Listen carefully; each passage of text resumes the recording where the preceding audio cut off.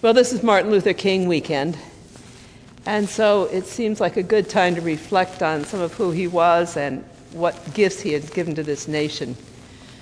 You know, he was only 28 years old when he and a few other leaders founded the Southern Christian Leadership Conference, and Dr. King became its leader.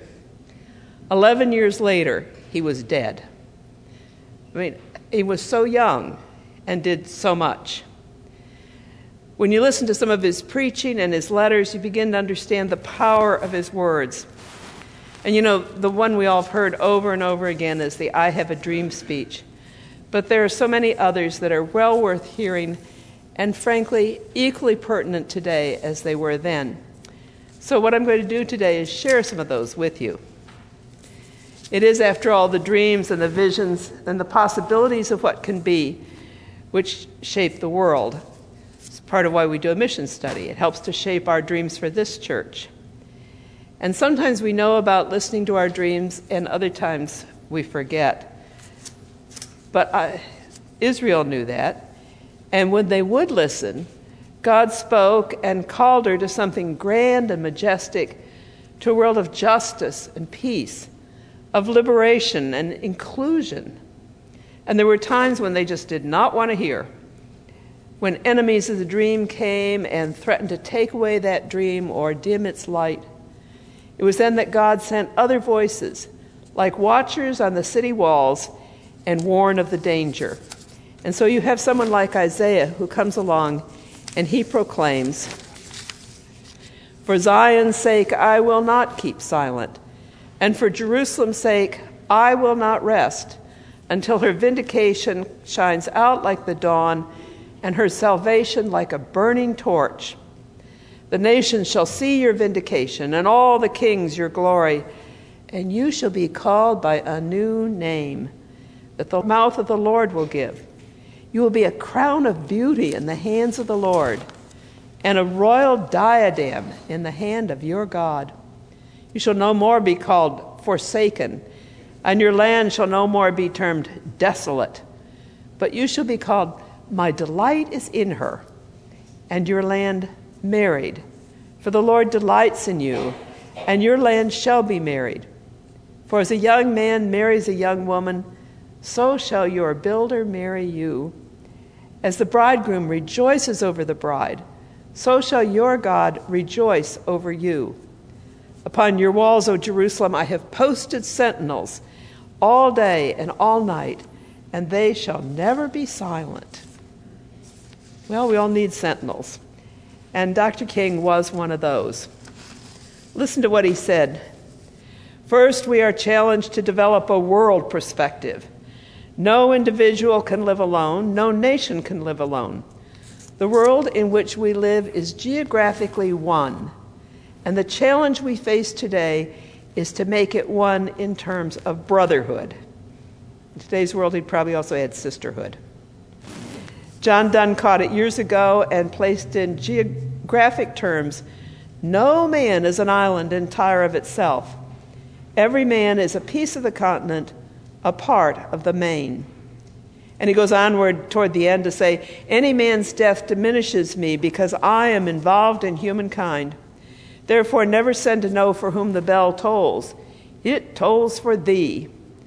We must see this, believe this, and live by it. Challenged to eradicate the last vestiges of racial injustice from our nation. I must say this morning that racial injustice is still the black man's burden and the white man's shame. It is an unhappy truth that racism is a way of life for the vast majority of white Americans, spoken and unspoken, acknowledged and denied, subtle and sometimes not so subtle. The disease of racism permeates and poisons the whole body politic. And I can see nothing more urgent than for Americans to work passionately and unrelenting to get rid of the disease of racism. Something positive must be done." That's from his Sleeping Through a Revolution. Well, the reality is that violence was really there for anyone who were the targets of racism. And so the question became, would they choose to fight violence with violence, or was there some other way? What weapons could they use in their struggle for freedom and dignity? Dr. King says, the alternative to violence is the method of nonviolent resistance. This method is nothing more and nothing less than Christianity in action. Those of us who call the name of Jesus Christ find something at the center of our faith what forever reminds us that God is on the side of justice and truth. It goes on to say, Jesus recognized the need for blending opposites. He knew that his disciples would face a difficult and hostile world where they would confront the recalcitrance of public officials and the intransigence of the old order. He knew that they would meet cold, arrogant men whose hearts had been hardened by the long winter of traditionalism. So he said to them, "Behold, I send you forth as sheep in the midst of wolves." And he gave them a formula for action. "Be you therefore as wise as serpents and harmless as doves." It's pretty difficult to imagine a single person having simultaneously the characters of the serpent and the dove. But this is what Jesus expects.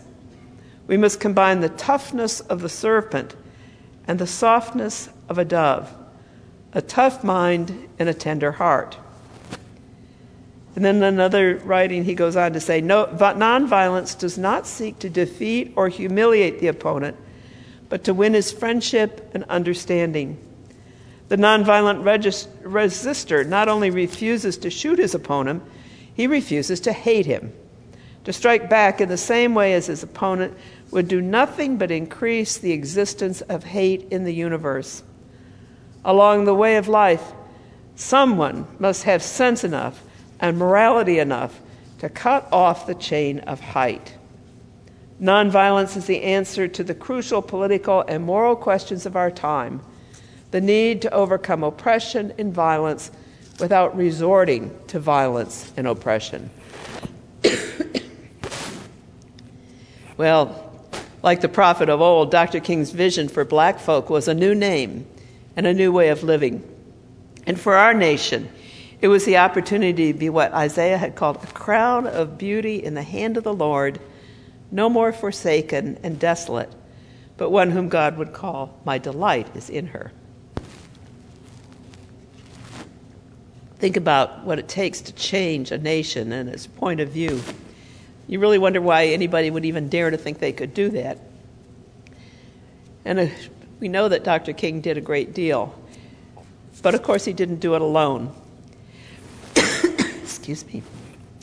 Behind and beside Martin stood a host of women and men, children, black, white, and all the shades in between, who had heard the watchman cry out and joined to do battle with the entrenched forces of evil. Everybody doing a little bit, each one doing something, and together they changed our society. It's still in that change, but they changed it. And for some it was a quiet battle. For others it was a very dangerous one, and we know some of the stories. And of course the greatest danger was for the watchman who cried out the loudest. And he knew that. Dr. King knew that. In fact, he talked about it the very night before he was killed. I never could get past this part without weeping a little bit. Well, he says, I don't know what'll happen now. We've got some difficult days ahead. But it doesn't matter to me now, because I've been to the mountaintop, and I don't mind. Like anybody, I'd like to live a long life. Longevity has its place. But I'm not concerned about that now. I just want to do God's will.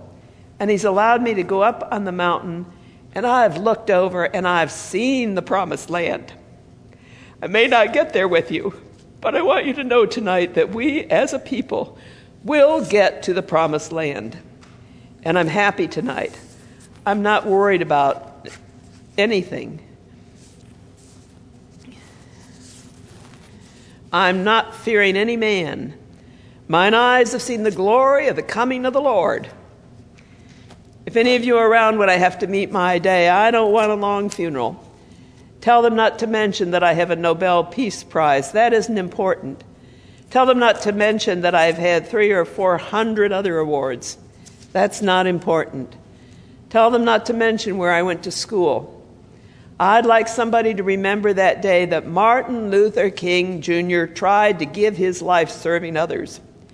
I'd like for somebody to say that day that Martin Luther King Jr. tried to love somebody. I want you to say that day that I did try to feed the hungry. And I want you to be able to say that day that I did in my life clothe those who were naked. I want you to say on that day that I did try in my life to visit those who were in prison. I want you to say that I tried to love and serve humanity. I won't have any money to leave behind. I won't have the fine and luxurious things of life to leave behind, but I just want to leave a committed life behind. That's all I want to say. If I can help somebody as I pass along, if I can cheer somebody with a word or song, if I can show somebody he's traveling wrong, then my living will not have been in vain. If I can do my duty as a Christian ought, if I can bring salvation to a world once fraught, if I can spread the message as the Master taught, then my living will not be in vain. Thank you. So what of us? You know the battle is not over. The forces that would limit life, the evils of prejudice and discrimination, of oppression and racism are still very much abroad in this land. We've seen some of the ugly side of that in the past years. So what part do we play? What will we do so that at the end of time, we too will be able to say, my living shall not have been in vain. Amen.